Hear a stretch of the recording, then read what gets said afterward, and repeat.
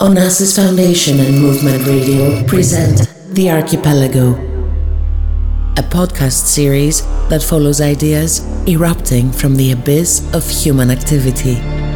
Hosted by Yannis Orestis Papadimitriou.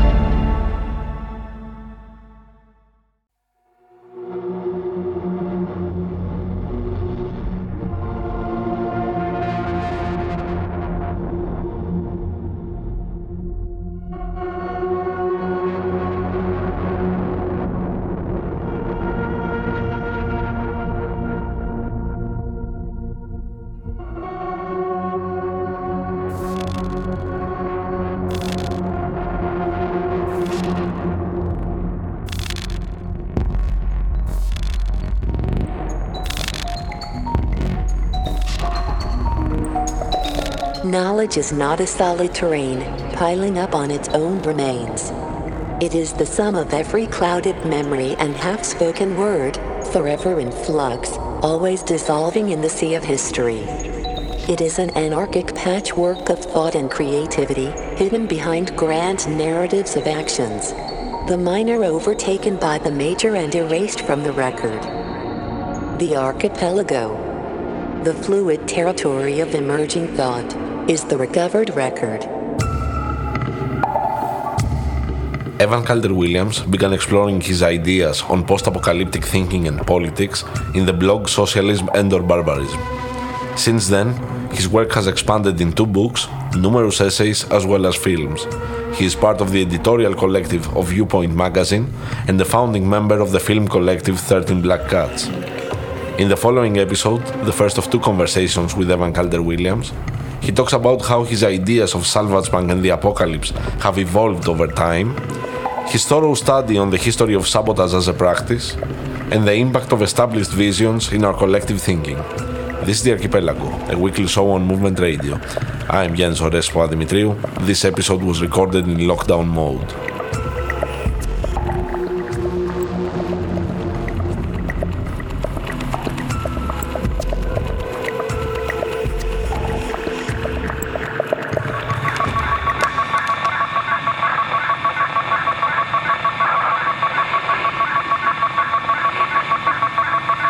Evan Calder Williams, welcome to The Archipelago.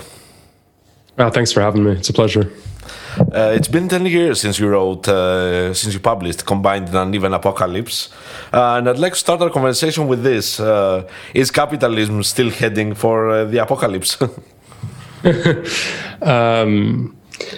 Yeah. Well, I mean, I've got many things to say. I guess a way into that would be saying that I feel like what has sort of stayed with me of that book, and I think what some people who've read it and who it's meant something to, has actually been, an insistence that we need to perhaps move away from this very category of the apocalypse, and instead to kind of think multiply. I mean, in that book, obviously, it takes the shape a little bit of a sort of a pun or a riff off of Combined and Uneven Development. But I think, the core of it more generally is just to work with a sense that a reliance upon a certain kind of spectacular kind of eventality, right? A sort of notion of a visibility of the thing to come, in many ways radically disconnects from, I would say, the structure of the geographical distribution of conditions we would recognize as apocalypse. I think, this structures the sort of feedback loops of the way in which cultural imaginaries are transformed and inherit new modes and are perhaps sort of haunted by ones not of their choosing. I think for me, in the years since I wrote it, if I was to do it again, it would obviously be different in the way that any book is. But I think particularly one of the elements that's become especially striking to me is the fundamental disconnect between, let's say, certain versions of the lag, the ecological lag in the consequences, let's say, of the human transformation. I mean, we could say Anthropocene is shorthand, but I sort of always hate that word. But of the sort of, human transformation of world conditions in some regard, the lag between this sort of continual uneven unfolding of that, and in some sense a notion of political urgency, of a sort of need to act now. I think squaring that remains an enormous, difficult political task, but in some regards, I think moving away from a certain logic of urgency or of the visibility of effects would be important. And that's something in more recent years I've been really trying to write about, of thinking also about the consequences of the kinds of imagery, let's say, particularly images, what Gunther Anders would talk about as warning images, that are thought in some sense to be potent enough, let's say the Amazon on fire, the highway flooded, etc., that in some sense would work to sort of shock one into action. And I'm really interested in thinking about the way in which, particularly the sort of aesthetic elements of those, the way in which they also are meant to circulate and be retweeted and be engaged with, and as part of this sort of neurological and libidinal flow, in some sense, maybe runs really counter to their intended purpose to foretell a coming apocalypse. So a lot more I could say, but maybe I'd start with that in a sense for me. As I suggested, capitalism has always been apocalyptic, but not perhaps in the way that most of its apologists would have wanted to suggest might be a future condition. The way you actually have described the apocalypse and the way it has been interpreted after that, and the way it has been used, as you're saying, it made me recall one of the terms that I've encountered in Greek Marxist literature. I don't know if it's an international term. It's called catastrophism, and it's this tendency of Marxist theorists for more than a century to always assume that capitalism is about to collapse under the weight of its own contradictions. This idea that you find again and again. Do you think that this whole notion of the Anthropocene is similar to that? That's an interesting question. Yeah, and indeed, I'm familiar with the term, and I think you're hitting on its sort of contradictions, directly. I feel like sometimes the term is more casually used now to suggest a sort of, let's say a Marxism, or also certain varieties of the kind of cross-pollination between anarchist and Marxist thought that not only expects this sort of imminent collapse to come, but in some sense depends upon it, right? In some sense politically hinges on the kind of crisis to come, or actually to be more technical with my own language in the book, specifically a catastrophe to come, not a sort of cyclical crisis that reveals its own contradictions.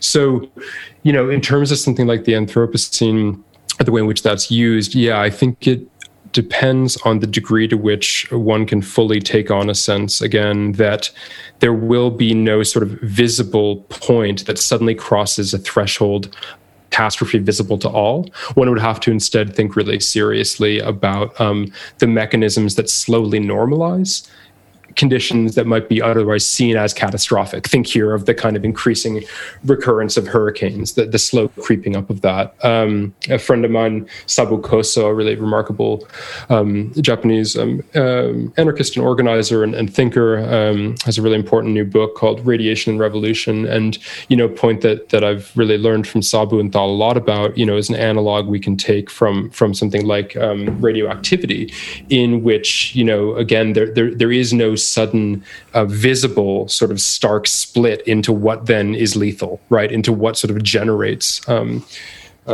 mutation, into which generates death at variant speeds, and instead we need to account for the processes and the difficult labor of trying to give visibility to, in some sense, the slow kind of creep of these things. And I could come back to the word creeping later. It's something I've written a lot about, but we have to think between the visibility of those things that perhaps doesn't come and has to be fought for, and on the other hand, again, very particular institutional, often sort of state-backed tendencies to increasingly treat conditions as part of a threshold that is now normal, right? That is tolerable.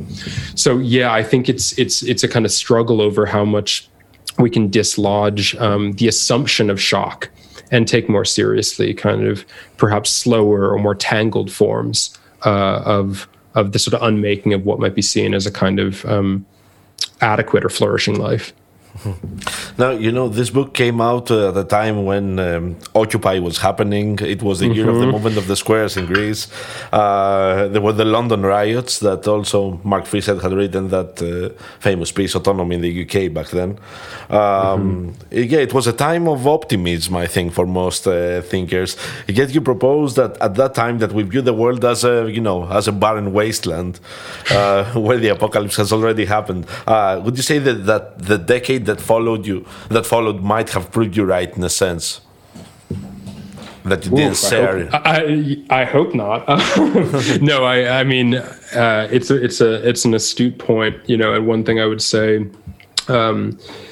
and we'll, it's perhaps up to people who've read it to see the degree to which it sort of follows through on this. But there's a way for me in which, one of the other things that book was committed to doing was separating something like, well,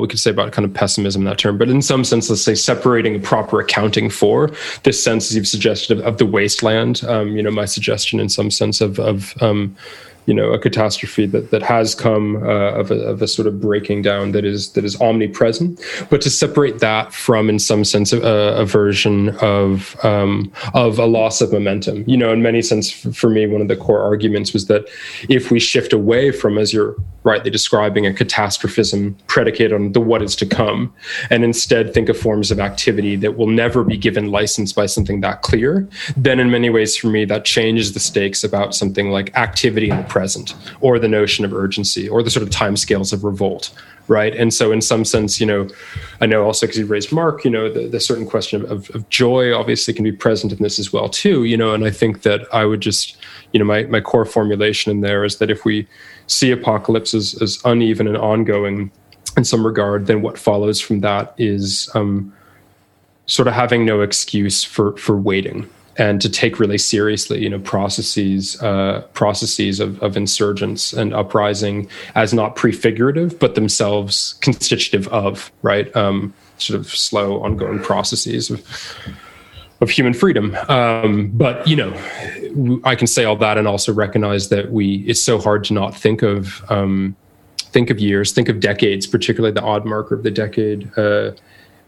Outside of sequences of struggle and what seems to kind of rise and fall. But I speaking in the context of the US, of course, we can obviously think of we can narrate with the years of Trump. We can also narrate, and give centering to, some of the most consequential uprisings against white supremacy and the structures that uphold it. So maybe it's a question, I think, in each national or anti-national situation we think about what leads the narration, right? How much do we want to speak in a tragic register?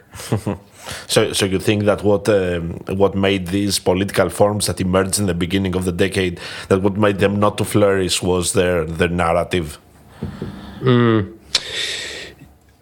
Yeah, I mean, we also, again, have to, deal always with the reckonings of real consequences of active oppression, of the difficulties of sustaining movements. But, maybe this also has to do with the kind of shift, that I'm interested in, or that underpins that book. Of course, much of that book is about the consequences of cultural memory, including from things like blockbuster films and very cheap and non-blockbuster films. But, aside of it as well, too, if we take the example of something like Occupy, and maybe giving the New York example, something that I think a lot about and think remains really meaningful, is the way in which, if we separate that away from any sort of imaginary about, goals or set demands, which of course, has been the refusal of that, I think has been an important, and constitutive aspect of, of a lot of, broadly sort of anti-state rebels, in the US and elsewhere with comrades I speak to. But if we fully sort of move away from that and think instead about the really dense network of,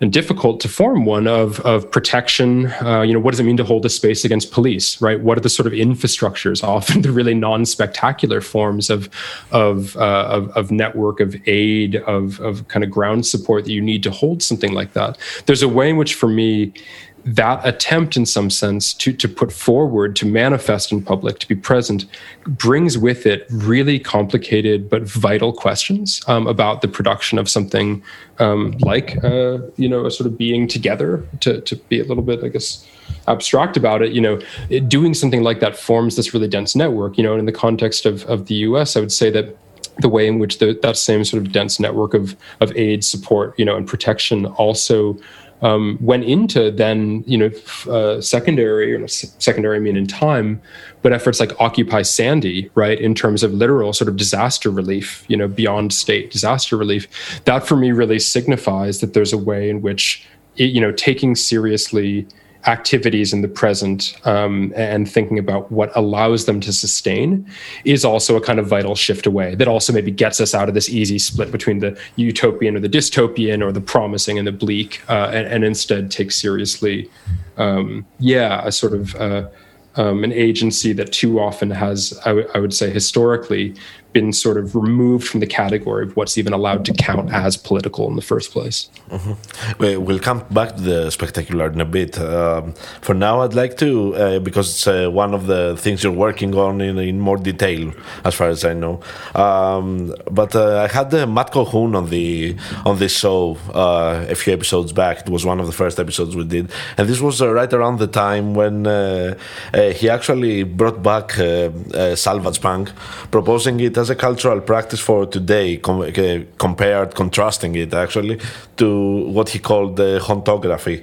So he says he mentioned this One Old Tricks Point Never music video that came out, which had an iPhone in an 80s setting, where he told me that this isn't he wrote that this isn't the present aping the past. This is the past confronting a future it couldn't possibly have foreseen.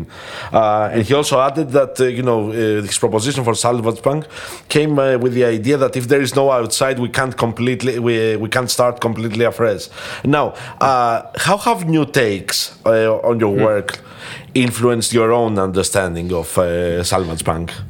Yeah, it's interesting, and it's striking that you mentioned Matt raising, One Tricks Point Never, because actually, some of the takes that I've seen people most sort of pick up with it, has actually been in the context of music, and particularly thinking about also things that might otherwise be put in the framework of sort of, as Mark Fisher would, around sort of hauntology and musical kind of practice. So yeah, there's been a really, I think, I've had interesting encounters and read some interesting takes around specifically kind of music that's been interesting to think about. How would you put it? Experiential and cultural and aesthetic consequences of salvagepunk that aren't reducible to like salvage aesthetics. You know what I mean? And in the way that when I wrote the book, I was both obviously interested in, but immensely suspicious of.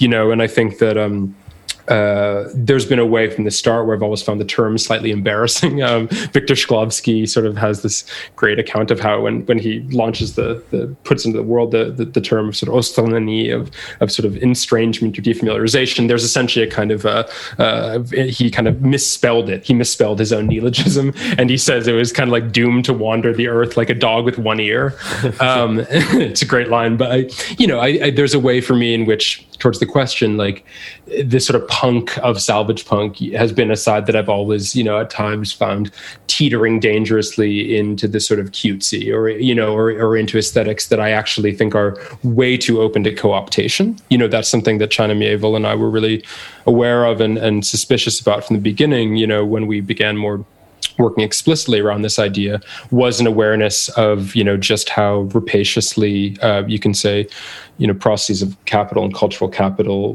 will recuperate even an image of its own breakdown, right? Mm-hmm. So that's one side of it. But I would say that, in terms of other takes that feed back towards it, both in my own continued work on the idea and in some work and syllabi that have included this work, I've really become more interested, I think, in this question of salvage, of what kind of operation and transformation that names, rather than in some sense a certain kind of work I was trying to do originally of identifying a cultural and perhaps sort of historical mode we might call sort of salvage punk. Now, apart from you, it's interesting that you mentioned China Miéville, because he's he's one of the most prolific, maybe, or innovative science fiction authors nowadays. And I'm thinking that most of theory, not only your take on Salvagepunk, most of the theory nowadays actually builds on science fiction. Could this actually be working against, theory itself? The fact that it tends to be limited very often to, this cultural field, this broad and very diverse and very, very big nowadays field of science fiction. Yeah, well, I mean, indeed, there's a way in which, we also have to account for, thinking, particularly in the US, although this is by no means unique to it, something like that we would have to call loosely, even if in a mass form, sort of science fiction or speculative fiction, but thinking particularly of kind of Marvel films. This literally is the dominant, these are the most profitable dominant cultural productions, period. Do you know what I mean? It's in some sense, we have to see it not as a category of things like nerdy genres is so far from this. These are sort of titans of capital. So, indeed, I think there's one of the things you're posing is something that's very important to me, or I would want to say implicitly within this, is there's a way in which let me say this first. There's a way in which I think sometimes reliance upon discernible content we might recognize as speculative or ontological, fill in the blank, we could think of variant permutations, but that we might identify as thinking towards problems of futurity, right? Thinking the recursivity of the past, etc. If those are primarily treated as a content to be found in science fiction, I think that can both reinforce forms of reading of cultural works that hinge still way too much in a kind of vague ideology critique, like post-Zizek way, on just interchangeable sets of circumstances and themes, and don't think about the much kind of messier ways in which they work, technically, formally, but also the kind of ecologies, let's say, of sort of attention and circulation that they exist in. So, yeah, I think I find myself more and more wanting to, if we take an example of something like science fiction, I want to think not so much about what scenario it puts forward, but the way in which that is or is not sort of written and told itself. So I think that kind of shift for me is vital, rather than just sort of what can become a sort of play of relatively interchangeable speculative scenarios. Mm-hmm. Actually, this what you just said makes for an interesting commentary of another distinction that Matt Cohun made here. That was what actually can how the way we can discern Salvagepunk from pastiche might be exactly the messy ways in which the elements come together.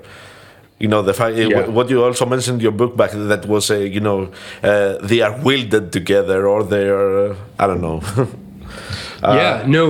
Yeah, absolutely. I mean, this is really, sort of important for me, and I would note two things. On the one hand, I feel like, as a thinker in general, I remain really committed to a form of thinking that, Stuart Hall, for instance, would speak of as articulation, right? And for Hall to think about articulation is to think about sort of coming together, a unity of different elements, but within specific conditions. And crucially for him, this suggests a form of kind of binding that is it's not natural, it's not automatic, it's not given, it's not permanent, right? And that for me is really this is sort of one side that I always want to sort of account for. How is it that something we would even recognize as, let's say, an emerging ideological form? What are the distinct conditions that sort of feed into it?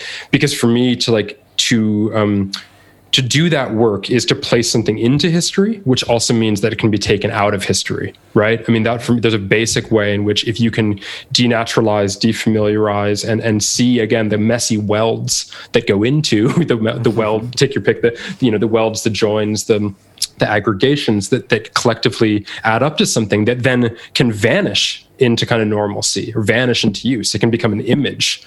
Right. And by image, I mean a capture that can become unstuck from the processes that generate it. There's a way in which I think there's a continual necessary critical labor to insist on the prospect that it can be kind of taken apart again. So that's one side. But I would just also note, around this, the difference from pastiche, which I do think is an important point that I stressed a fair amount. I feel like, or at least implicitly, is through the book, is that, I'm interested, at the core of Salvage is also a certain thinking around technics and materiality, and around the sort of cultural thickness of all of those elements, in which I'm also really interested in the forms of possibility that come often from an extremely deep and almost too intimate engagement, with the material particularities of something that might otherwise be seen to be of no interest or already destroyed or already lost in some regard. So for me, there's a sort of focus on maybe you could say a breakdown between sign and matter in some regard there, or again, thinking again of maybe the sense of something like a counter technics that can take shape from the unexpected particularities that go into even an object or a form that in some regard was designed largely to reinforce and replicate, a given social command or form or something like that. Mm-hmm. I'd also like to ask about this in more, let's say, Marxist terms, because there is an element of this in your analysis. I mean, when I first read it, it seemed to me like it was calling for a reappropriation of dead value in a way. And I want to ask about the mechanics of this. How, if you could elaborate on how the extraction of value from objects in this post-apocalyptic space works. Oh wow, yeah. No, I'm excited to talk about this. I largely teach in a kind of art and curatorial studies context, so I don't get to talk about value as much anymore. But yes, I am very interested, and I would say that one of the backdrops to this work, or I guess not backdrops, kind of chronologically, but in terms of something I was thinking about at the same time, is the way in which one even thinks about the difference between something like dead labor and living labor, and the sort of dividing lines that get put into this, as well as a kind of crucial sense of the way, you get this thought in Marx and after, in some sense, of this sort of taking your metaphor you want, that you could think of the reanimation or the reactivation of something like dead labor or frozen labor, or as Keston Sutherland has drawn out, I think really interestingly in a text on the sense of this almost a congealed labor, right, that can't be kind of unfrozen or in a kind of like thawed out and made exactly usable again. So there's a couple elements of this for me that are really interesting.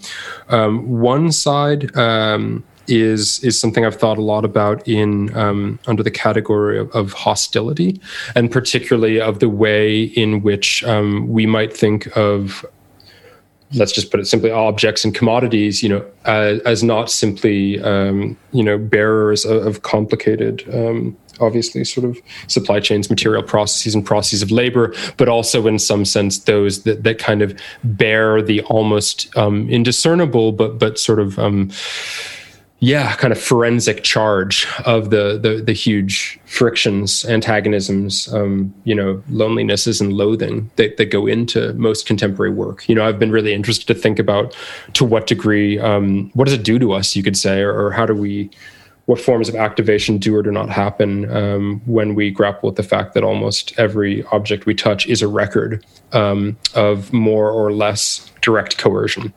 So that's a question for me, and it's something that I think a certain attention to objects fully removed, even if speculatively, from a circuit of value can kind of pose. That's sort of one side of it. I think the other side for me perhaps would be, and at the time I was thinking about this in terms of the category of something like breakdown in some regard, but we also, in the work I've done sort of since then, would want to account for the strange, perhaps, kind of value that can even be reaccumulated out of that, which seemingly is a profound kind of loss of it. So in the work I've done more like as a kind of historian around salvage, I was really struck by and picking up on accounts of the way in which sort of salvage operations, in the sense even of literally kind of hauling a sunken ship from the water, came to be themselves these profound sort of spectacles, right? These enormous sort of new draws to be seen. So it's there's a tricky element. I think we can think about the forms of distinct materiality and peculiarity that can potentially be visible if something is sort of broken out of an assumption of exchange. On the other hand, of course, it's only if we cling too much to kind of a strict material sense, rather than thinking about the kind of cultural and symbolic work that can happen around these, that we can see these things as being capable of profoundly revalued again. And it's something that I've largely, I'm not working as much in the category of salvage, but in part, I mentioned my dislike of a certain version, sort of cultural image or aesthetic of it. But one of the things, of course, that's unmistakable is like the absolute sort of architectural interior design dominance of a kind of vaguely salvage aesthetics, Mm-hmm. And so I think it's like, I want to be able to account for processes of reevaluation while also accounting for, the sort of libidinal and political possibilities that perhaps kind of crack a bit into view if something is removed from circulation, even in thought. I don't know if that gets to what you're asking. But. No, it gets where I'm asking, but also, leads directly to the work you're doing now on sabotage, the theory of sabotage, I think. And it's strange to me. I mean, when we think of sabotage, if you ask a Marxist, they would think of terms of it, they would think in terms of labor, the workplace where the workers throw their shoes in the machine and everything. If you ask someone who is not political, they will think of the saboteur as someone who crosses enemy lines to deal damage to enemy infrastructure. But no one would think, with your starting point, which is prison. Could you talk a bit about this? What is it about prison that relates to sabotage? Absolutely, this is a topic I could talk about for literally hours because it's my obsession and my larger work around sabotage. But let me first make a broader comment about the thinking around there as a way to pass back into prison. The very sense you noted of that drift of meaning, right? Whether it's taken as indeed something particular to certain forms of factory and subordination, or to largely a logic, you'd say, of sort of espionage or partisan warfare, or, in contemporary sort of pop psychology, et cetera, the obsessive notion of self-sabotage. There's a way for me in which these drifts are not accidental. A lot of the work I do is really genealogical. And I would say that was the same about the work about salvage, because I apparently love working on words that start with S and end with AGE. I'm not sure why, but there's a way in which sabotage, the very drift of the idea itself becomes almost a sort of red thread, or a red and black thread, if you want, in some sense, in which we can trace fundamental kind of shifts in a relation between structures of capital, forms of anti-imperial struggle, the degrees to which, let's say, forms of assumed kind of productivity come to be internalized by humans. There's in a classical sort of post-Fordist account, there's a way in which sabotage's misuse, quote unquote, as a term, follows exactly this. There's a distinct path. It very quickly comes to be dislocated from a form of I would say, taking the factory model, certain forms of agency that don't meet a threshold of mass representation or kind of political representation, very quickly enters into sort of anti-sedition and essentially early terror law. And I think that's because, at the core of it, it's such a demonized, hated concept, including, for most of its history by Marxists, by socialists, right? It's such a demonized concept because it, I would suggest, ventures a fundamental thought about this very question of what is allowed to even count as political. Sabotage suggests a form of agency that is intimately routed through inhuman systems. And I'm not going to get into like a Latour question of agency and networks, et cetera, but you would say like it has deep and uncanny bonds with, in some sense, material elements, spatial elements, media forms, et cetera. It routes itself through them in some regard. And crucially, it often does so most potently by the work of those who have very little choice about their intimate knowledge of what those processes and spaces might be, and in many ways are thought to have a relation to it that's precisely not that of the planner, the architect, the one who knows better, but often was treated in some sense as a certain form of quote unquote thoughtless manual work. So in that regard, to return to the prison, and the different story I want to tell of it, in one sense, this is in part because the sort of semantic drift of the word, I actually found that this incredibly early appearance of the word, which drifts, the etymology of sabotage has actually nothing to do with the clog being put in the gears. So this is the sort of common representation. It's the wrong one. It has much more to do vitally with the certain sense of a kind of clattering, of a kind of clumsy, right? The sort of the sound of the sabot itself, this kind of bordering on the threshold of legibility clatter. It's something that it's a question about, and I raised this in that text. We can really think of, particularly in legacies of colonial and sort of racial sort of denigration and the sort of condemnation of certain kinds of communication or agency as just noise, as just chaos. So for me, the rethinking the prison and rethinking, properly speaking, a sort of dialectic or some sort of real torsion between, attempts at the management and neutralization of human agency and attempts that fundamentally not just overcome that, but make use of the very elements designed to block that. That for me is the core genesis of sabotage. And so in the specific reference to prison, the central example I talk about there is the way in which attempts to radically isolate those who are incarcerated from one another brings about, in some sense, a quite literal sort of architecture and infrastructure, particularly linked to sewage, in some sense, that can be turned back on itself and can become a sort of set of quite literally resonant tubes through which to speak across distance.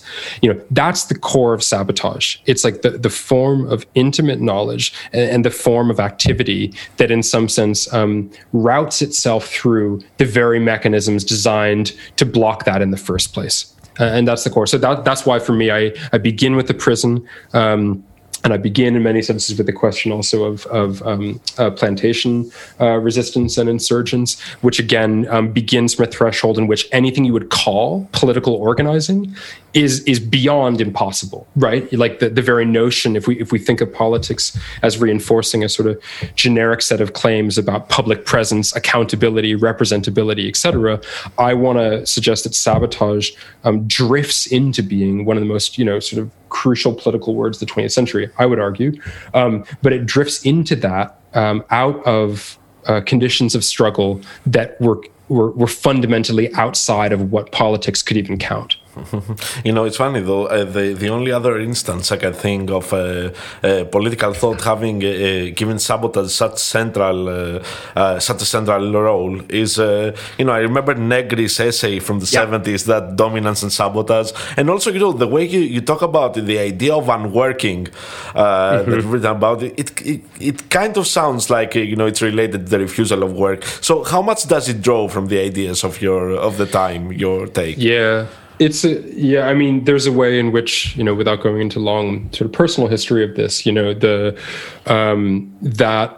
that moment, that extended long moment, if that's even the right word for moment, but of, broadly speaking, operaismo to autonomia and these other, that sequence is really important for me. It's what I worked on during my doctorate. It's, I've translated the work of Romano Alquati, who for me is actually one of the most interesting thinkers, and I can come back to him in a moment as a kind of, not an anti-Negri, but a little bit. But all to say, those echoes are absolutely present. It's one of, there's a few moments globally where you can see left movements picking that up. I would say traditions of insurrectionary anarchism have never been shy about it for good reason. Although I would say that the forms of sabotage raised in those often have much more of a sort of vitalist understanding of the sort of irrepressibility of the human spirit. And I think that's, politically super important, but it doesn't, for me, get at the particularity of this form of, again, this sort of tuning of spaces, this kind of cunning of the use and misuse of landscape that makes sabotage so central, particularly to anti-colonial insurgents. So, there's histories of insurrectionary anarchism, I think, that picked that up. I think the moment of the IWW, of the Wobblies, remains fascinating, and one of the key figures in my histories on this is Elizabeth Gurley Flynn. I think that was a moment that thought really openly about it, but was, actively crushed by the criminalization of sabotage. The attack on the Wobblies is fundamentally linked to this. But then indeed, I think it gets posed in really interesting ways in a sort of constellation of figures like Negri, like Tronti, and I'm not collapsing them, they're radically different, but I think there's a certain question of not just the refusal of work, but a taking seriously of the way in which certain forms of what is seen as political action can in fact fundamentally reinforce and play into the very management one is trying to contest, right? You know, sort of Tronti has that sort of question about at what point in some sense does a participation in, well, there's a couple ones, does a participation in certain sanctioned forms of protest or expected forms, right, simply normalize or stabilize them? You know, there's also a certain question about, you know, a suspicion about the idea of things like sort of, oh God, you know, the full human, et cetera, these other ones. So yeah, it's a big part of it, you know, or as a backdrop, even though I think I've really, you know, moved away from at least, you know, the fundamental framework in Negri's account in that text, in Domination and Sabotage, you know, which is a text I adore, you know, but weirdly, there's another element of Negri's thought, for instance, in the writing on Keynes, that I've come to actually find more important in this, you know, and this is one that I think really, he gets at this in that text as well too, but in the extended work, you know, really thinking about the way in which what perhaps supersedes in many ways a certain denial of something like class conflict, what he sees as sort of state denial of that, towards a full recognition that it cannot be avoided, instead becomes complicated forms of management and neutralization. You know, and he gives the example here of the sort of the fixing or floating of the wage as something like that, becomes a tool in the sort of negotiation of that. In some sense, you'd say the kind of blocking of the moment of refusal. Right, or the moment of the fight. And so for someone like Alquati, you know, who for those who don't know, you know, he's one of the far less famous of that sort of generation, you know, if but I'm not really mistaken, is he the person who actually began the practice of worker research, worker investigation? Yeah, exactly. Con ricerca, co-research is really linked to him. And, you know, if for those who are interested on Viewpoint, I have a long critical, maybe we can link to this somewhere, a long critical introduction to his work and some translations I've done. Steve Wright was also doing others, and we were thinking a lot about this. But Alquati is an interesting thinker. He's really like minutia driven. You know, what drives the work are extensive interviews and dialogue. The texts themselves are these very kind of uncompelling, unsexy kind of collages of dense.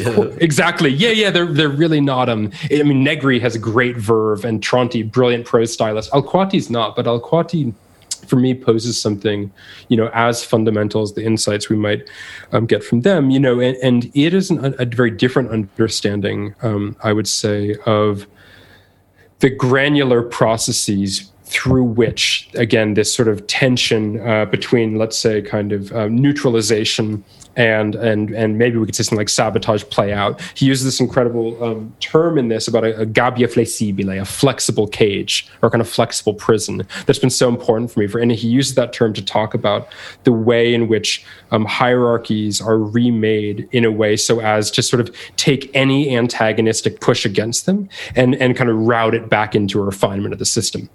Now, that has a lot to do with, you know, sort of cybernetic thought and his own kind of interest in something like that. It also, I think, you know, comes in and through another moment, if we're thinking again about the Italian 60s and 70s, you know, equally crucial to me, which is the lineages around wages for housework and sort of Marxist feminism. And I think that the far more radical reworking, you know, of some of the questions you get in Tronti and Negri, you know, and in large part because of thinking fully about the way in which the sort of extension of the circuit of value has to also take really seriously the sort of spatial confines of this, the social settings, right? There's a kind of full extension of it into thinking about that. And you know, in an old text I translated that I remained sort of haunted by, this incredible discussion of the idea of using even the kind of stairwell of the building or the moment, you know, sort of between of women or quote unquote the housewife in this sort of figure, this scene, kind of the brief moments of passage together as the germ of organizing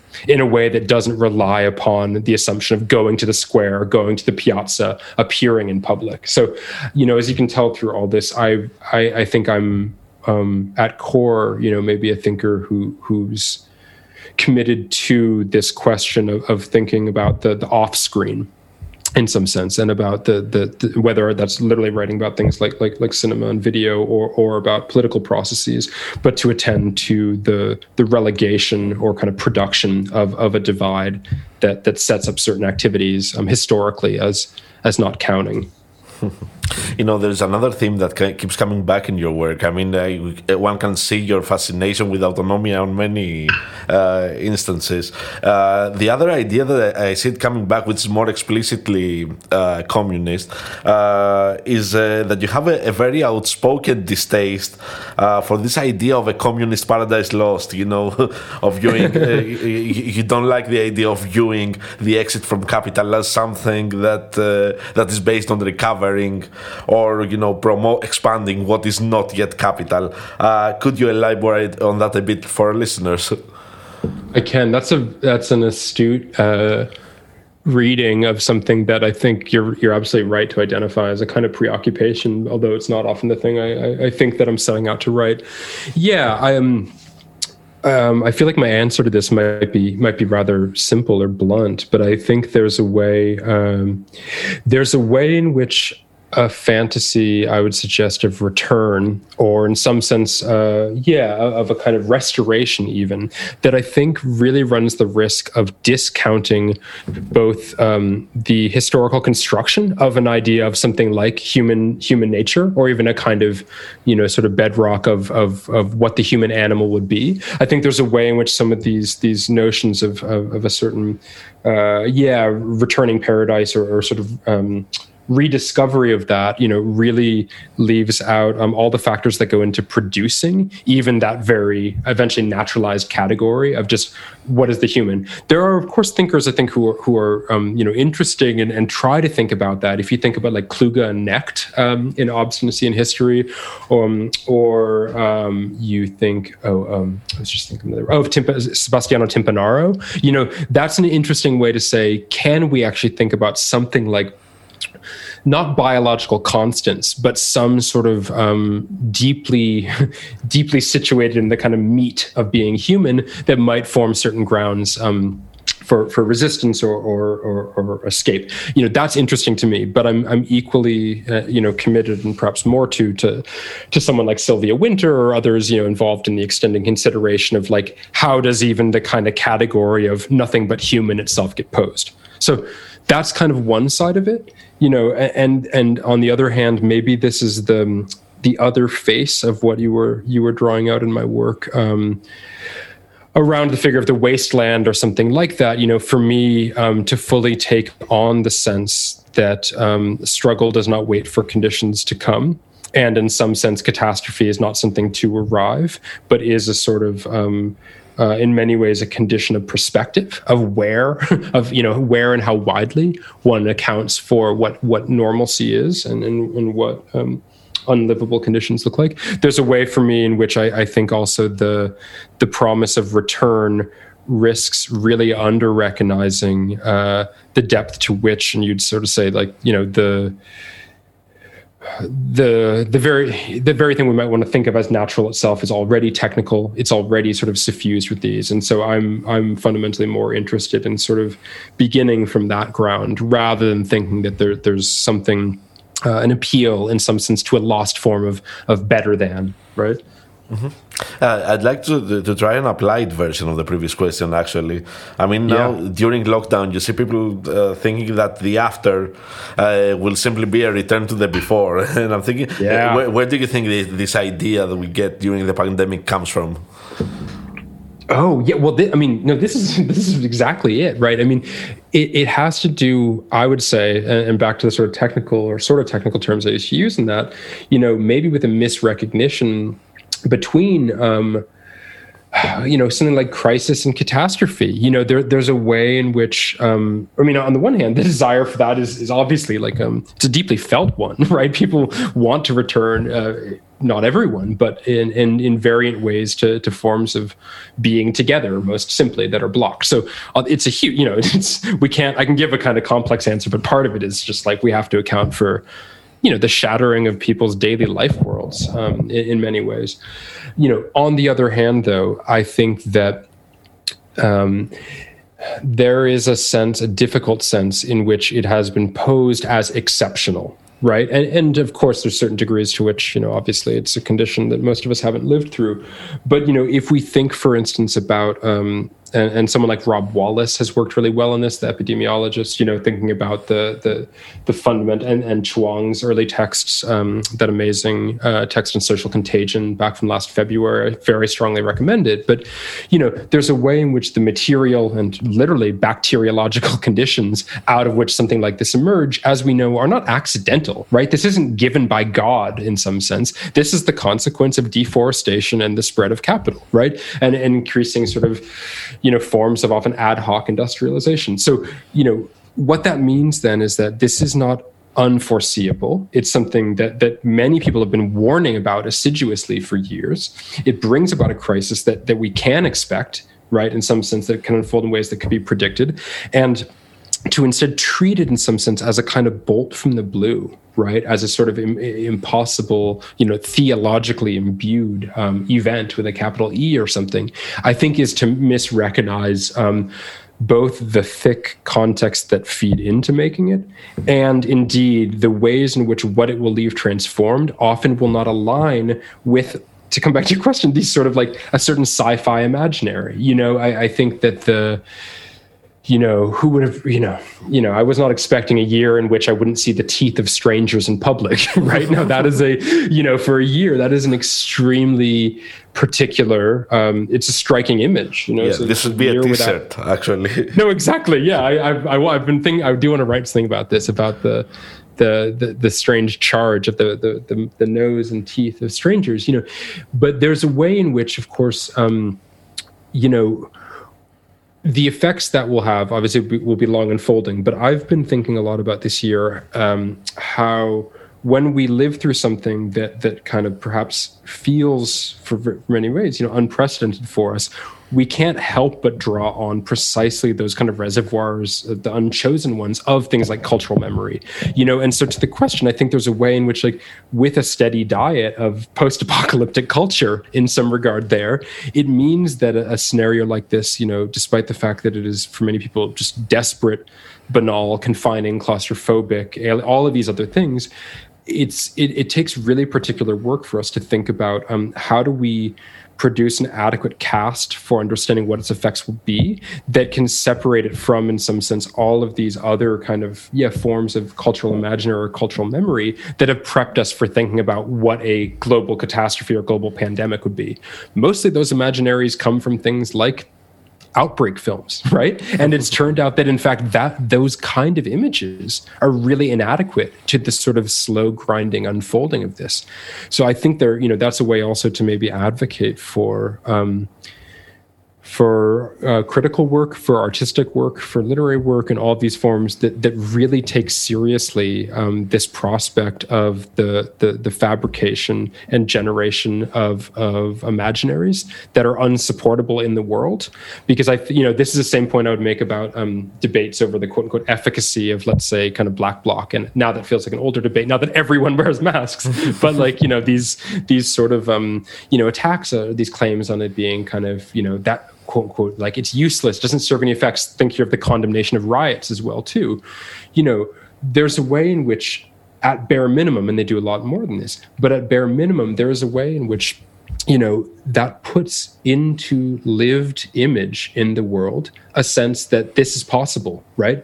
The police precinct that was burned, in Kenosha, is like, that is now something that is thinkable in the world in a different way. And so I think that, long answer to your question, but in terms of this problem of going back to normal, I think for me it opens this really hard and kind of long-standing question about what does it mean to work towards the production of a different kind of thinkability, and I think to do that often means kind of reaching to really different kind of histories. Maybe as the example I've given to listen to the sound, that people found, the speech that was possible in prisons in spite of everything.